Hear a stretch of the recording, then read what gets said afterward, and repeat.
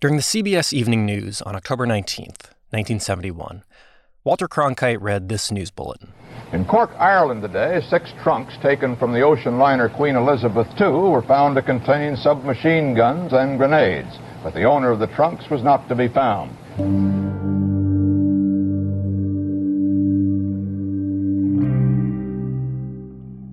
The QE2 was a glamorous oil-fired passenger ship. It had just arrived in a small harbor town in the Republic of Ireland called Cove. It was the first stop on the journey from New York to Southampton, England. About 100 passengers disembarked, and after they cleared out, a customs official noticed 6 large blue suitcases, unclaimed. He walked over to them, tried to lift one up. It was surprisingly heavy, so he popped it open and was suddenly face to face with a pile of weapons. Police officers and then bomb specialists were called in. They checked that the trunks weren't booby-trapped. And once they got the all clear, the police placed them on the dock and left them unattended to see if anyone would come to pick them up. No one ever did.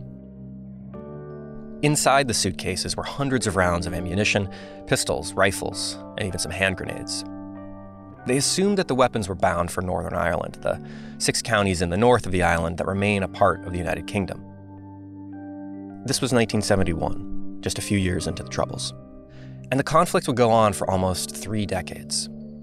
Over 3,500 people would die, and half of them were civilians. There were over a dozen different groups that participated in the violence, but the most infamous was the Provisional Irish Republican Army. And that's the group the guns were heading to.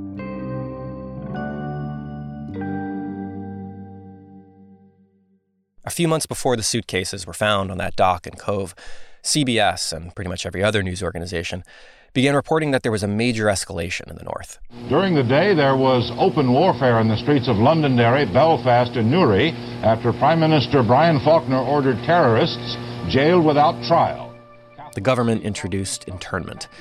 It meant you could be picked up and held without trial or charge indefinitely. The British Army swept through Catholic neighborhoods. They arrested hundreds of people claiming they were members of the IRA. It turned out that the vast majority of them were not. In fact, in 1971, the group was still really in its earliest days. They didn't even have enough weapons to go around. There was a crying urgency, particularly in the urban areas. This is Tommy McKierney. He joined the IRA in the early 1970s. But there was a need then, purely for defence, to have weaponry. And it became very important. Now, initially, it was old Irish Republican sources who had maintained an old tradition. It's known in Ireland, so it's a bit of a cliche, it's keeping a pike in the thatch. In other words, a lot of old Republicans had buried weaponry for decades. The Provisional IRA needed much more than the old pike in a thatch. They needed modern rifles, handguns, and explosives.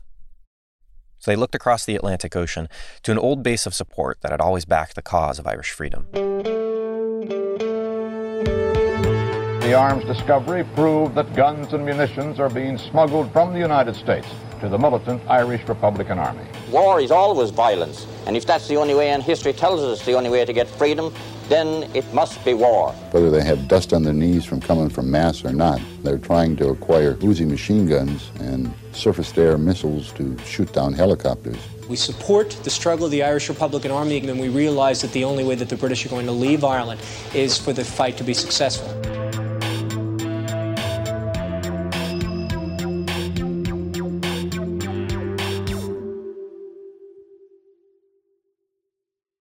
My name is Nate Levy, and you're listening to Foreign Agent. This is episode 1. This series is about a small organization, one that built significant influence and political power in Irish America. They were called the Irish Northern Aid Committee, NORAID. And for nearly 30 years, the US, British, and Irish governments accused them of being a front for the Irish Republican Army. Over the next 6 episodes, we'll use archival materials, interviews, and original reporting to explore the unlikely story of Irish American support for the IRA.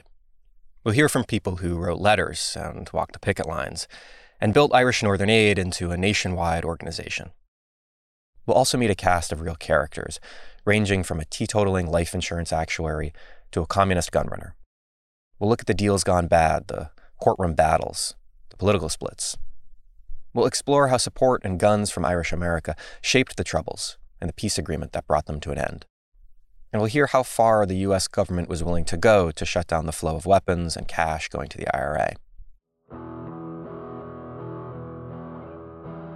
It's a story about money and guns, but it's also a story about politics and identity. To really get to know Norreid, we'll have to consider the dynamics of race formation, civil rights, and socialism in Ireland and the United States. While Catholics fighting for equality in Northern Ireland look to the Black freedom struggle for inspiration, Irish Americans often joined the forces aligned against that movement. And while the IRA flirted with Marxism, many Irish Americans were out canvassing for Ronald Reagan. And here's the crux of the series. How did ordinary Americans come to support a revolutionary socialist group in Northern Ireland? And how did Irish Northern Aid come to play such a key role in the Troubles? In 1975, Norreid claimed that they had 80,000 members, but even if that number were true, it was a tiny fraction of Irish America. And most people in that community rejected their politics. And yet, through demonstrations, lobbying, and political organizing, they were able to make a huge impact. They shaped how Irish Americans understood and related to the political violence in Ireland. They fused support for an anti-colonial struggle with American identity politics. And they took militant Irish nationalism from bars in the Bronx into the highest reaches of the American state. Throughout it all, Norreid's dream was a united Ireland, free of British rule. In May 2022, that dream got a little closer to becoming reality, and in a way that those Irish Republican activists of the 1970s couldn't possibly have imagined. Even BBC News was stunned. The 2022 Stormont elections will be historic. They already are. Sinn Féin, a nationalist party, has topped the poll. That has never happened before in the 101-year history of Northern Ireland's existence. Northern Ireland was literally designed, its borders were designed so that that wouldn't happen. The fact that you have a nationalist party coming top really does transform the political landscape. On May 5th, 2022, the political party Sinn Féin won the most seats in the Northern Ireland Assembly elections. Sinn Féin has been the political face of Irish republicanism since the early 1900s and has often been linked to the Irish Republican Army.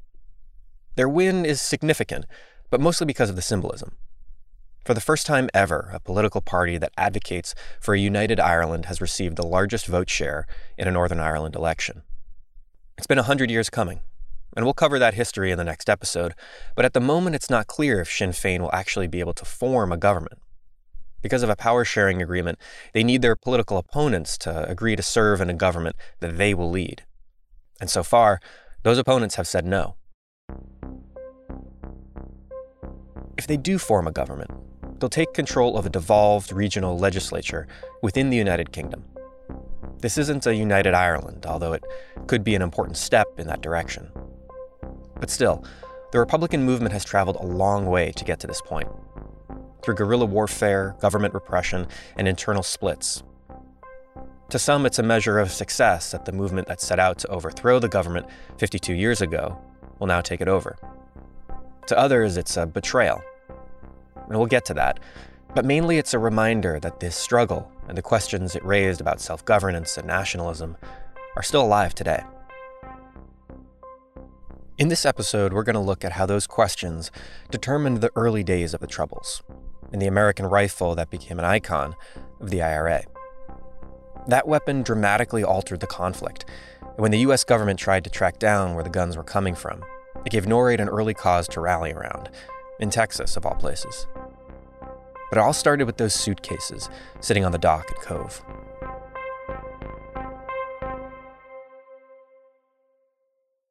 After the customs agent found the weapons, the Irish police called the British. When the ship got to Southampton in the UK, 2 kitchen porters were arrested. The men were both from Belfast, and allegedly their fingerprints were found on and inside the cases. But the police didn't believe that this was a small, one-off incident. They thought they had stumbled onto a larger conspiracy. So they tightened security at the ports and began searching incoming packages and containers that were large enough to carry rifles. Apparently, they even pried open a few coffins. While finding a shipment of guns aboard a luxury ocean liner named after the Queen of England was certainly surprising, the bigger revelation was the type of weapons that were left on the dock. Among the rounds of ammunition and small handguns were several semi-automatic Armalite assault rifles. This was a civilian version of the M16 rifle that U.S. soldiers carried in Vietnam. It was made by the Armalite Company in Costa Mesa, California, and although you could buy them in gun shops across the United States, they were clearly designed for combat. This is the Armalite, the modern combat rifle, a lightweight, rugged, and versatile weapon that combines the accuracy of a sniping rifle with the firepower of a machine gun. Designed and manufactured by the Armalite division of the Fairchild Engine and Airplane Corporation, the AR is being heralded as the most important achievement in small arms development in the past 80 years. The rifle was ideal for urban guerrilla warfare. The stock folds making it easier to conceal, and it fired high-velocity rounds that were able to punch through the sides of lightly armored riot vans. By 1971, armored vans were a regular sight in Belfast and Derry, the two largest cities in Northern Ireland. Largest, of course, is relative. Northern Ireland is made up of 6 counties that, in total, are smaller than the state of Connecticut. In 1971, there were only 1.5 million people living there. The state of Northern Ireland had been created 50 years earlier, in 1921, as part of a settlement to the Irish War of Independence. The British partitioned the island. They carved out those 6 counties, which were most of the northern province of Ulster. The majority of the people living there were Protestant, and the rest of the island was overwhelmingly Catholic. They had been granted a sort of semi-autonomy from the UK, but those 6 counties remained within the British state. In this context, people who oppose British rule and want to reunite the entire island are usually called nationalists. If they believe in the principle of physical force, that violence is an essential part of the struggle to end British rule in Ireland, they're usually called Republicans. Irish Republicans. Nationalists and Republicans tend to be Catholics, but they aren't exclusively. They're opposed by Unionists, people who believe in maintaining the union with the United Kingdom. They tend to be Protestant and pull mainly from the middle and upper classes. But there's also a Protestant working class political tendency called loyalism. Loyalism and unionism share some central beliefs, but they're often at odds with each other over their divergent class politics. Unionists held all the power in Northern Ireland. They'd built the state specifically to enforce Protestant domination over Catholics, and it had been effective for decades, but by the 1960s, younger Catholics were agitating to end that domination.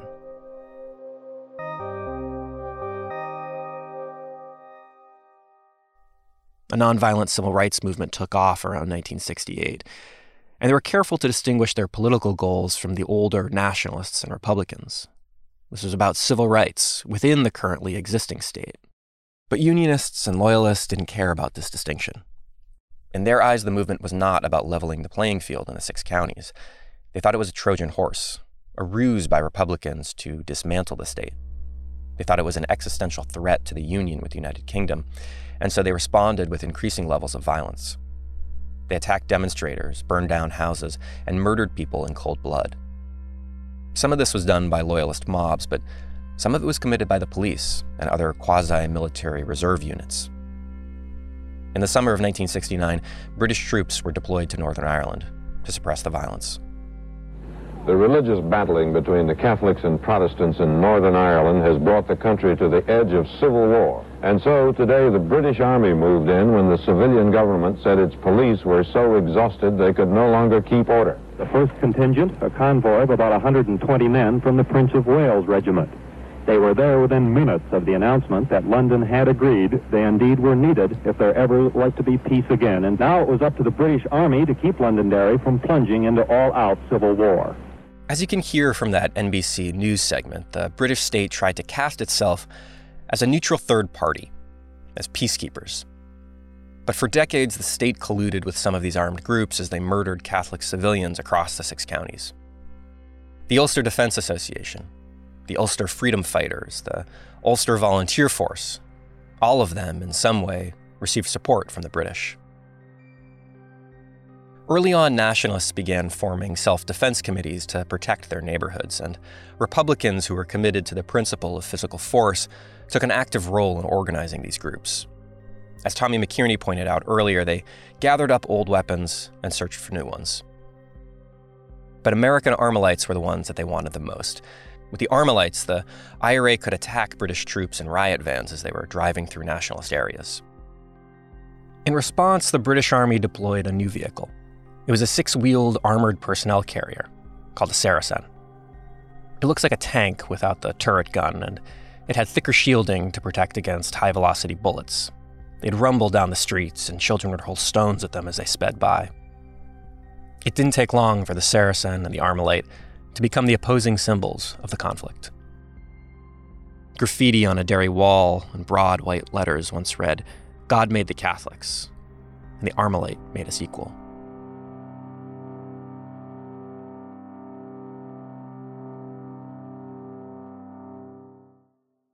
Supposedly, the idea to get Armalites from the United States came from a guy in Belfast.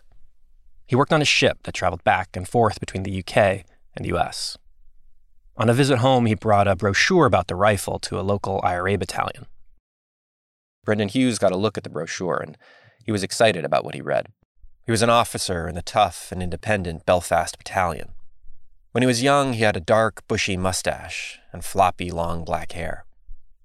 In 2001, he gave an interview on the condition that it wouldn't be released until after his death. It's particularly important because he spoke openly about IRA operations, and he also said that Gerry Adams, who became the president of Sinn Féin and the most famous Irish Republican, was the IRA officer who sent him to New York to get Armalites.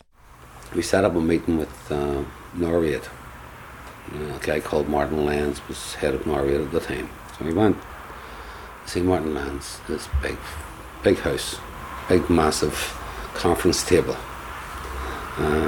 We're sitting around the table, and I was saying, advocating we need Armalites. And Martin Lyons was telling me, but we're told from Dublin, we want Garans and M1 carbines.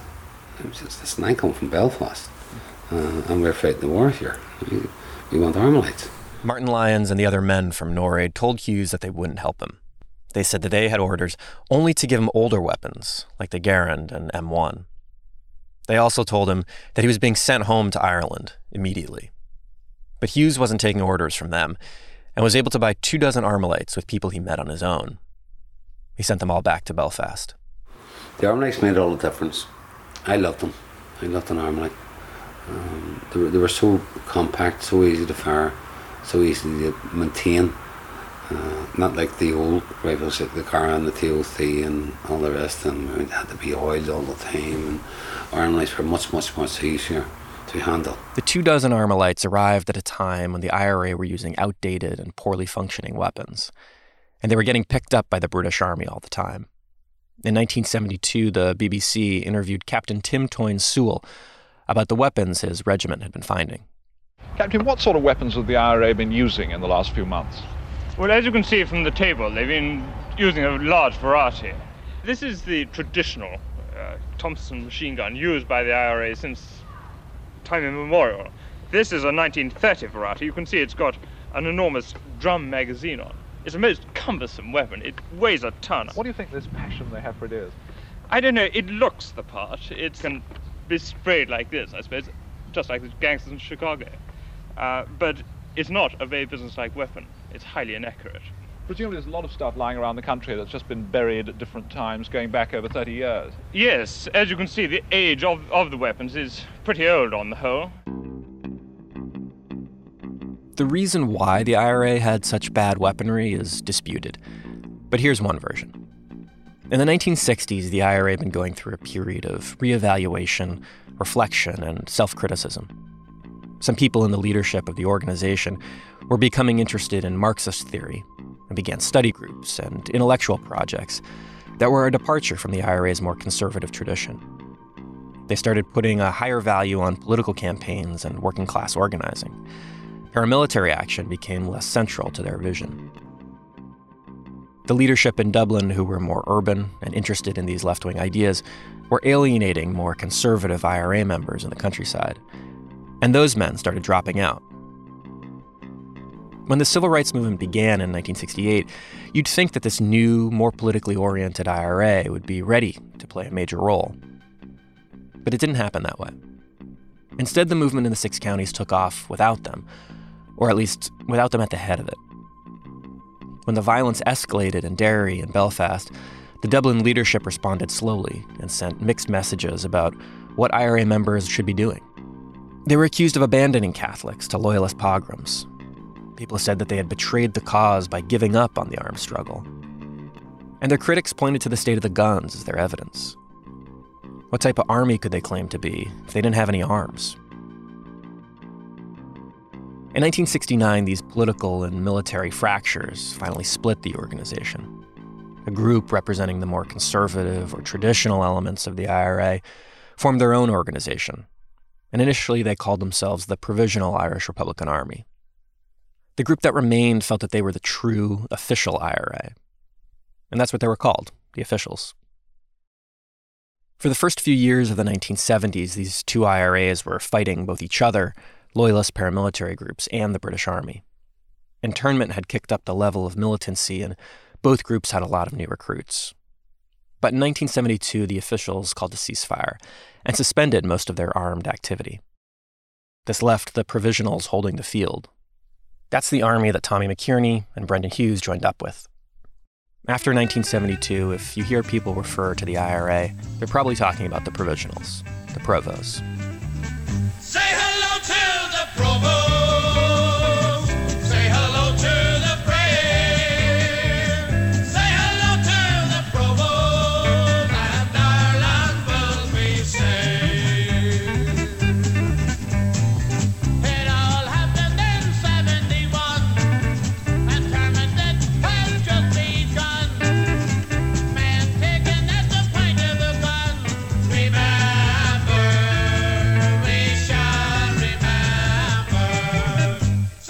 One way that people got guns into Northern Ireland was to put them in furniture. They'd strip down the inside of a bed frame or a cabinet or a sofa, then stuff it full with pistols and rifles and ammunition. This would get loaded into a shipping container and be sent from an East Coast port to Dublin. The container would come off the ship and be driven up to a warehouse near the border with Northern Ireland. They'd get rental cars and distribute the weapons to different IRA units across the 6 counties. To do all this, the Provisionals depended on a man named Joe Cahill, the Forrest Gump of the IRA. Whenever something important is happening, you're bound to find him in the background. He might not be playing the most central role or masterminding the action, but he's always there. And because of this, he became a bit of a folk hero to IRA supporters. He'd been in the IRA since the 1930s and was captured in 1942 after firing on a police station in Belfast. He was sentenced to death, but got a reprieve just days before he was supposed to hang. He was released from prison and then returned to active service.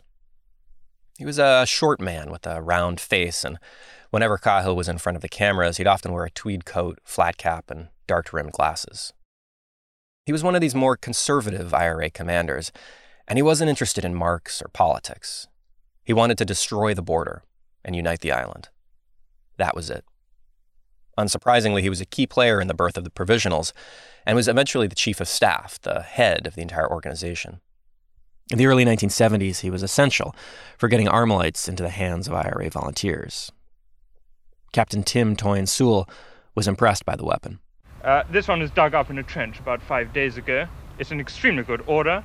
It's a very lethal weapon. It's a high velocity. It's got a telescopic sight. It's extremely light.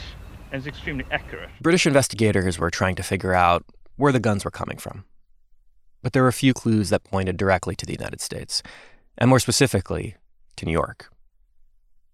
First, the guns that were taken out of those 6 blue suitcases were wrapped in newspapers from the New York area. And second, the serial numbers on the weapons traced back to a pair of gun dealers who were operating out in New York City. More and more weapons seemed to be coming from the United States. And the British government, under Prime Minister Edward Heath, was certain that an increasingly large smuggling operation was being built, and almost in plain sight. Heath sent diplomats to the United States with a clear message to the Nixon administration. Find out who's supplying the guns, and end it.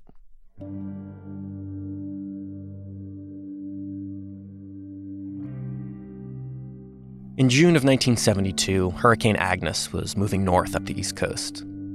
At the time, it was the costliest hurricane ever recorded, and when it finally dissipated in Canada, it had killed 128 people. On June 22nd, the eye of the storm hovered over New York with wind gusts of over 60 miles per hour.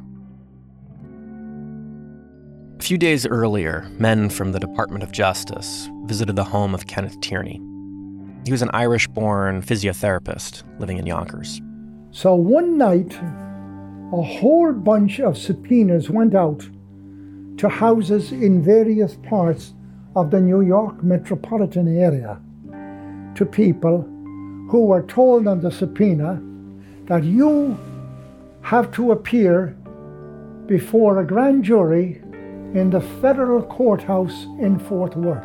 This is Ken in 2014, when he was 89 years old. He said that two agents in white pressed shirts and black pants handed him a subpoena at around 10 o'clock at night.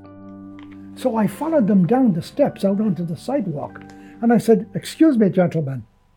I said, "Is this a joke or what is it?" And the taller said, "Don't you know what it's about?" I said, "No, I don't."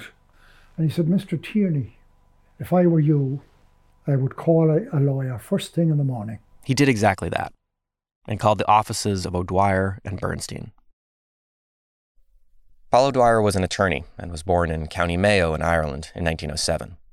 He moved to the United States in 1925, and he made his name by taking on and winning major civil rights cases on behalf of women, Jews, and African Americans. He was a charismatic figure, and he had a full head of white hair that sat above bushy black eyebrows. He often defended people who were accused of working on behalf of the IRA, and as he made clear to the BBC, he was pretty sympathetic to the Irish Republican cause. I consider the provisionals as a logical outcome of oppression. And the provisionals are no different from the American revolutionaries up to 100 years ago. In the 1950s, he hired his nephew, Frank Durkin, to join the firm and to take up the social justice mantle. It was Frank who answered the phone when Ken Tierney called. He got a lot of calls that day. He said there's about 50 of them phone calls just came in. This is Matthias Riley, who was a bus driver and was also served a subpoena. And he says, "We're having a meeting in my office tomorrow evening." He said, I got 3 or 4 other people today too. Naaman Tierney, Naaman Morahan, Naaman Laffey, and Naaman Crawford, along with umpteen other people. I think there was about 100 subpoenas in all. One of those 100 was Pascal Morahan, a carpenter. I was in shock, and I says, "Do I have to go here?" I said, "If you don't go, you'll be taken there or something." The word got around, probably on the Irish radio shows on a Sunday. We went down to the U.S. Federal Courthouse in Foley Square. There wasn't one person there that I knew. That's the truth. 5 men were selected by the government lawyers to face a grand jury. They weren't told why their testimonies were needed or why they had to go all the way to Fort Worth to deliver them. They didn't know it, but they were the targets of an investigation that led all the way back to those blue suitcases sitting on the dock in Cove. The 5 men were Ken Tierney, Matty Riley, and Pascal Morahan, plus Tom Laffey and Danny Crawford. By the time they returned home, they would be known as the Fort Worth 5.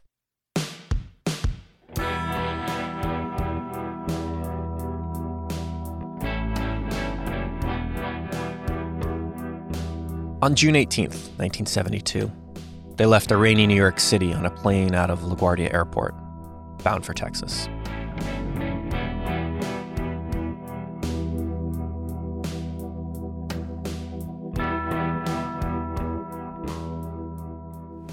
I went in before this grand jury. It was a big hall, much like a great big schoolhouse that I'd remember back in Ireland, with the schoolhouse type clock ticking away on the wall behind this seated panel of lawyers and writers and court recorders and others. Ken and the others had been called to testify before a grand jury. This is pretty different from a normal trial. Federal prosecutors assemble between 16 and 23 jurors to decide if there's probable cause to indict someone for a felony crime. They use subpoenas to gather evidence. In this case, that includes testimony from witnesses like Ken, Matty, and Pascal. But what happens in grand juries is secret. and the investigators are allowed to keep people in prison if they won't provide evidence or refuse to testify. The prosecutor runs the proceedings, and lawyers for the witnesses can't be in the room and can't present or even review the evidence against their clients. The only thing they can do is sit outside and offer counsel. In grand juries, the deck is really stacked in the government's favor. Paschal Morahan had no idea what they were walking into. Remember now, when you're in this courtroom, you have no lawyer with you. You're there like a chicken with the head cut off. You don't know which way you're going or what's what. And you know, you're 22 or 3, whatever it was, 24. Naive. What am I doing here?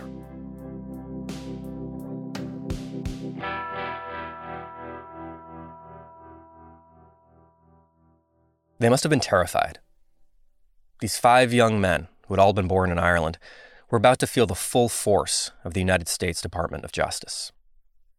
But they weren't facing it alone. Back in New York, their family, friends, and neighbors were organizing for a defense fund. Bridget Farrell was a young activist at the time, and she helped to figure out how they would divide the money. We spent many hours working on how to fairly support the families, because one man had maybe 4 children, a wife and 4 children. Somebody else had a wife and 2 children. Somebody else was single. So we had to spend a lot of time. There was a lot of disputes. There was a lot of controversy over how to support that. But we finally came up with a formula as to how much the wife would get and how much each child would get. So we fundraised, and then every week we wrote checks and delivered them to the families of the men who were taken out of the community. The core of this organizing effort came from members of the Irish Northern Aid Committee. NORAID was the definition of a grassroots organization. There was no paid staff, but they had a small office in the Bronx. It was an old storefront with wood paneling and pro-IRA posters tacked to the wall. They had a couple of telephones and typewriters and not much else. But it was enough.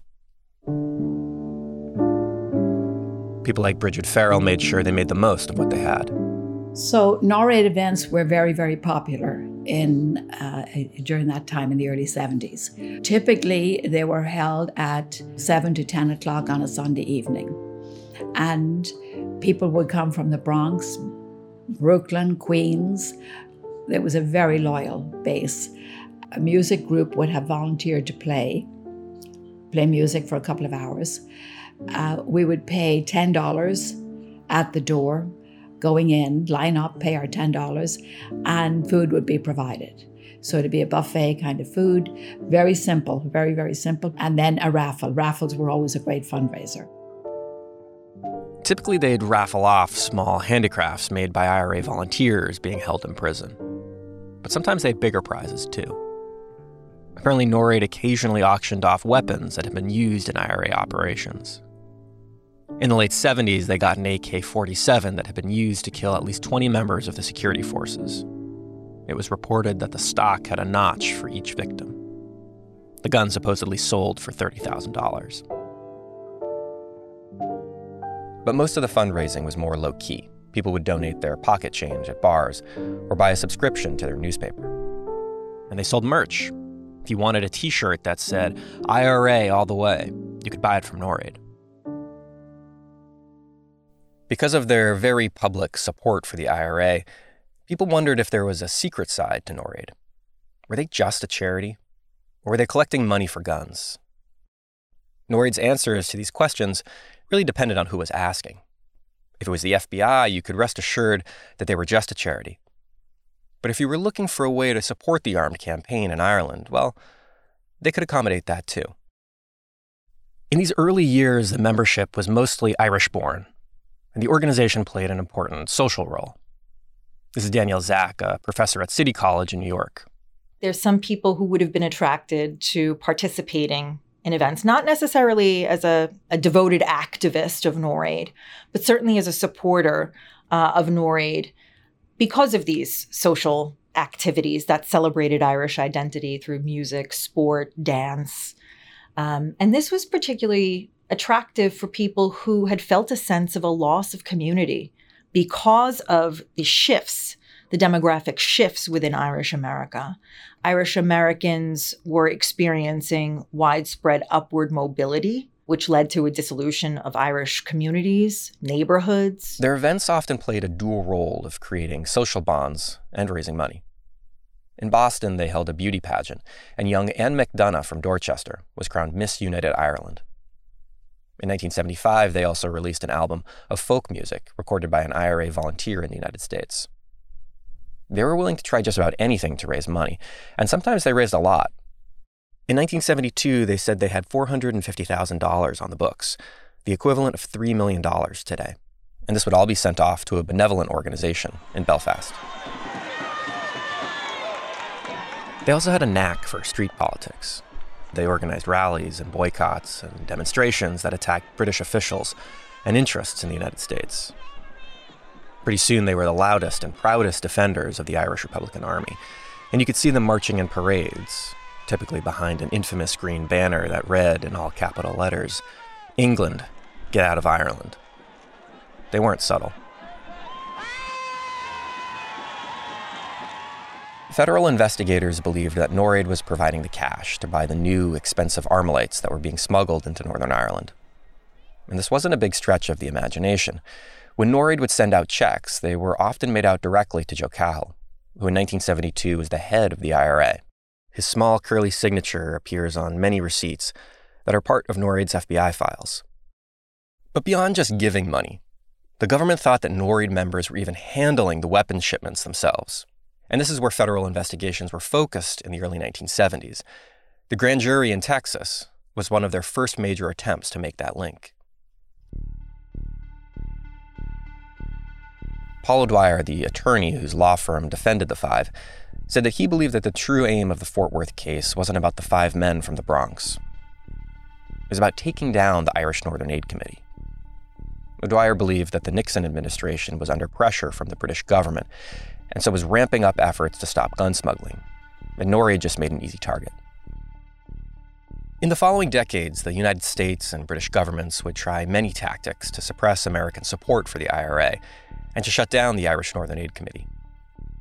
The Treasury Department audited their books, and informants infiltrated their meetings. FBI agents staked out the homes of prominent Norreid members, and the Department of Justice dragged them into federal court and forced them to register as the official foreign agent of the IRA.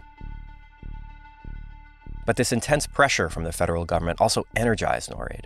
I think the Fort Worth 5 case was galvanizing for Norreid, fundraising for a cause that was seen as unjust toward Americans who had been in jail, very distant from their families. It brought together the community in support of what was seen as a kind of extension of injustice that was taking place on the other side of the Atlantic. And that was the attitude of the men of the Fort Worth Five. They saw the injustice of their court case as an extension of the injustice in Ireland. So from their very first session on June 19th, these 5 young men made it clear that they were not going to make things easy for the U.S. Department of Justice. Each one walked into the grand jury room and was asked questions by the federal attorneys. They started off simple. For instance, is your name Daniel Crawford? But the 5 men repeatedly invoked their right not to incriminate themselves and took every opportunity, truly every opportunity, to seek counsel from Frank Durkin and his team, who were sitting just outside the courtroom. The tactic here was not just to make a mockery of the grand jury, but to demonstrate from the very first day that they wouldn't cooperate, couldn't be compelled to do so, and as a result, should be released. After a few days of this, the U.S. attorney decided to try another tactic. If the men were going to invoke their right not to incriminate themselves, then the government would make it so that they couldn't incriminate themselves. They offered the men immunity. This meant that they could share any information without fear that the government would indict them. The idea was that by removing the possibility of prosecution, the defendants could be encouraged or forced to testify. It wouldn't be so easy. After prosecutors filed the immunity paperwork, one of the members of Frank Durkin's team asked that the hearing be adjourned. Mr. Durkin was at a dentist appointment. The prosecutors and the judge were unmoved. There were plenty of other members of the defense team that could handle the proceedings. But the defense team argued that the 2 witnesses spoke Irish Gaelic and needed to be able to confer with Mr. Durkin in Irish. They said it was their right to be able to communicate in their native language. This was despite the fact that they had had no trouble communicating with the grand jury and hadn't previously asked for an interpreter. But the court granted the request and waited for Durkin to get back. On June 27th, court resumed, and now that the immunity paperwork had been filed, they couldn't invoke their Fifth Amendment rights. So the men fell back on the only tactic they had left and asked again that they be able to speak with their attorneys after each question. But by now, the line of inquiry wasn't so benign. Question: Mr. Morahan, have you ever given your driver's license to another individual for the purpose of purchasing firearms illegally? Answer: May I see my counsel? Question: Mr. Morahan, do you have any knowledge of any person or persons who have engaged in the illegal purchase of otherwise legal firearms in the states of New York and Texas, or may have acquired or purchased illegal firearms or explosives? Answer: May I see my attorney? After all 5 men gave pretty similar answers, the judge, Leo Brewster, had had enough. He ruled that they were in contempt of court and sent them to sit it out in jail. Because of the secret nature of the grand jury, the government never said what the case was actually about. But the questions strongly implied that they were investigating an IRA gun-running conspiracy. By July, word of the case had become headline news. The men were dubbed the Fort Worth Five, and with that moniker, politicians and Irish America began to rally to their cause. A group of Irish nurses held daily demonstrations in front of the federal courthouse. People wrote letters to the editor denouncing the Nixon administration for leading a witch hunt on behalf of the British government. The New York Times ran thousands of words dedicated to the case, sifting through the limited information, trying to discern what plot the government was investigating. 1972 was also an election year, and politicians like Bella Abzug and Ed Koch wanted to be seen on the side of the Angels. So they issued statements in support of the Five and blasted Nixon's Justice Department. Ted Kennedy was also on the scene. In 1972, he was 40 years old and still pretty trim. This was just a few years after Chappaquiddick, and he was eyeing the Democratic presidential nomination. But for a U.S. senator, he was a surprisingly vocal critic of British policy in Northern Ireland. Got him a lot of attention, and CBS was happy to air the attacks on Kennedy coming from Unionists in Northern Ireland. Senator Edward Kennedy was described today by a group of British conservatives from Ulster as a vote-catching American politician who is blatantly pandering to powerful Irish-American money bags in the Democratic machine. Naturally, Kennedy supported the Fort Worth Five, and before a House Judiciary Subcommittee, he excoriated the Justice Department. He said that the case was an example of grand jury abuse because the DOJ had forced the proceedings to take place so far from the defendants' homes, perhaps specifically to get them away from a sympathetic Irish community. For 3 months, the Five were held at the Tarrant County Jail in Fort Worth, while they appealed to the Supreme Court to allow them out on bail. At first, Ken Tierney was held separately from the other 4 who were in a single cell. I went on hunger strike when I went in, and I was on hunger strike for 13 days. And what happened was the wardens came around to me, and a doctor came in and he said, Mr. Tierney, he said, you know what's going to happen if you continue with this hunger strike? You will be taken and sent down to a prison hospital in Lexington in Kentucky. And he said, you will be force-fed.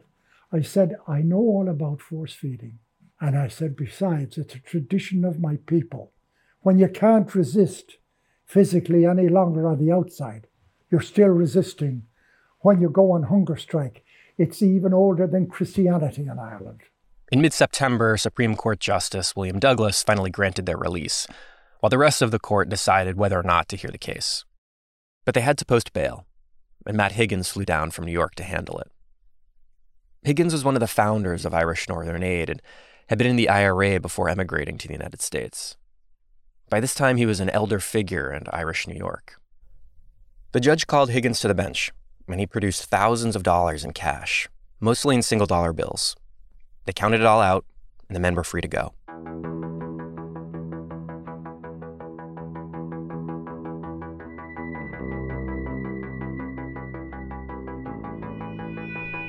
It was a short reprieve.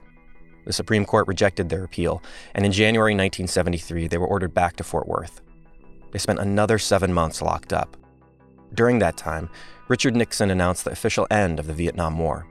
The Supreme Court ruled that abortion was a constitutional right, and the U.S. Senate formed a subcommittee to investigate the Watergate break-in. The Fort Worth 5 case came to an end when Justice Douglas granted them bail for a second time. The grand jury's term was close to expiring, and the case just died on the vine. On August 14th, 1973, the 5 men flew back to New York, this time for good. And we came back home to our families. We were met by about 500 or 600 people and 2 or 3 pipers' bands at the airport. And they marched us all the way in, great jubilation. There was a big press conference which Paula Dwyer conducted. The scene at LaGuardia Airport must have been frenetic. They had stood up against British tyranny operating through the U.S. Department of Justice, and they'd won. For Irish Republicans in the U.S., this was a major early victory. But defendants in other cases were less successful. There was a bus driver from Pearl River, New York, who was indicted for violating the Federal Gun Control Act when he illegally purchased 56 firearms from a dealer in the Bronx. There were more cases in Philadelphia and Baltimore. There was an exterminator in San Francisco who got picked up after he was linked to a bunch of weapons discovered at Heathrow Airport in London. But cases like these were small and were really just a piecemeal approach to a growing problem. The Fort Worth 5 case was the government's attempt to land a much bigger blow against the growing support network for the IRA. By handing out so many subpoenas, they were sending a message. And because of the stakes, the attention, and the investment in the case, the Justice Department's loss was deeply embarrassing for the Nixon administration. But there was more than enough embarrassment to go around. A former IRA weapons specialist talked in the Washington Post in 1979, and he said that the entire Fort Worth case came out of the weapons that had been sent aboard the QE-2. Apparently, the entire smuggling route was blown because Joe Cahill just forgot to pick up the suitcases on the dock.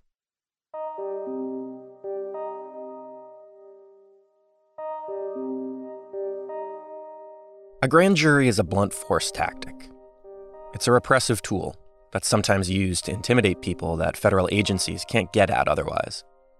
Even though the Fort Worth 5 felt they had beaten the government, the experience was still deeply wounding. Paschal Morahan was struggling with it 40 years later. I think what happened there and then was it could all have been done differently. They would have saved so much, and it's not the end there. This has left scars on everybody involved here. It takes a long, long time to heal.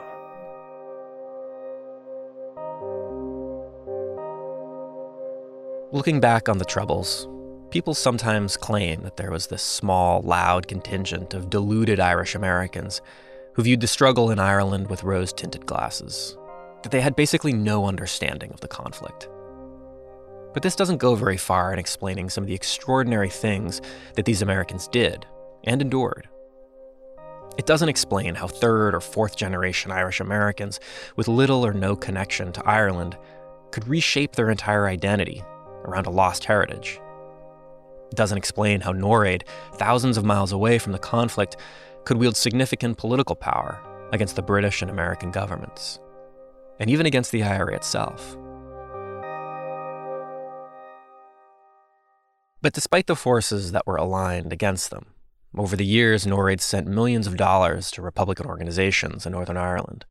Through the media, political lobbying, street demonstrations, and fundraising, they sustained the IRA for almost 30 years. They made sure that the war against the British would have an American front. They were proud to support the IRA and would attack the British on television and newspapers, or just by shouting from the streets. You couldn't bully them or threaten them. And when federal agencies would accuse them of sending money for guns, the people from NORAID would always respond with the same Bronx confidence. They'd say, "Fucking prove it." Let them show us $1 going for anywhere else but the families of political prisoners. After 10 years, I would think that the very least they would be able to do is show $1 misspent. We will do whatever we like or whatever we please with our money. We will continue to send money to Ireland through Irish Northern Aid. That is until the British Army gets the head out of Northern Ireland.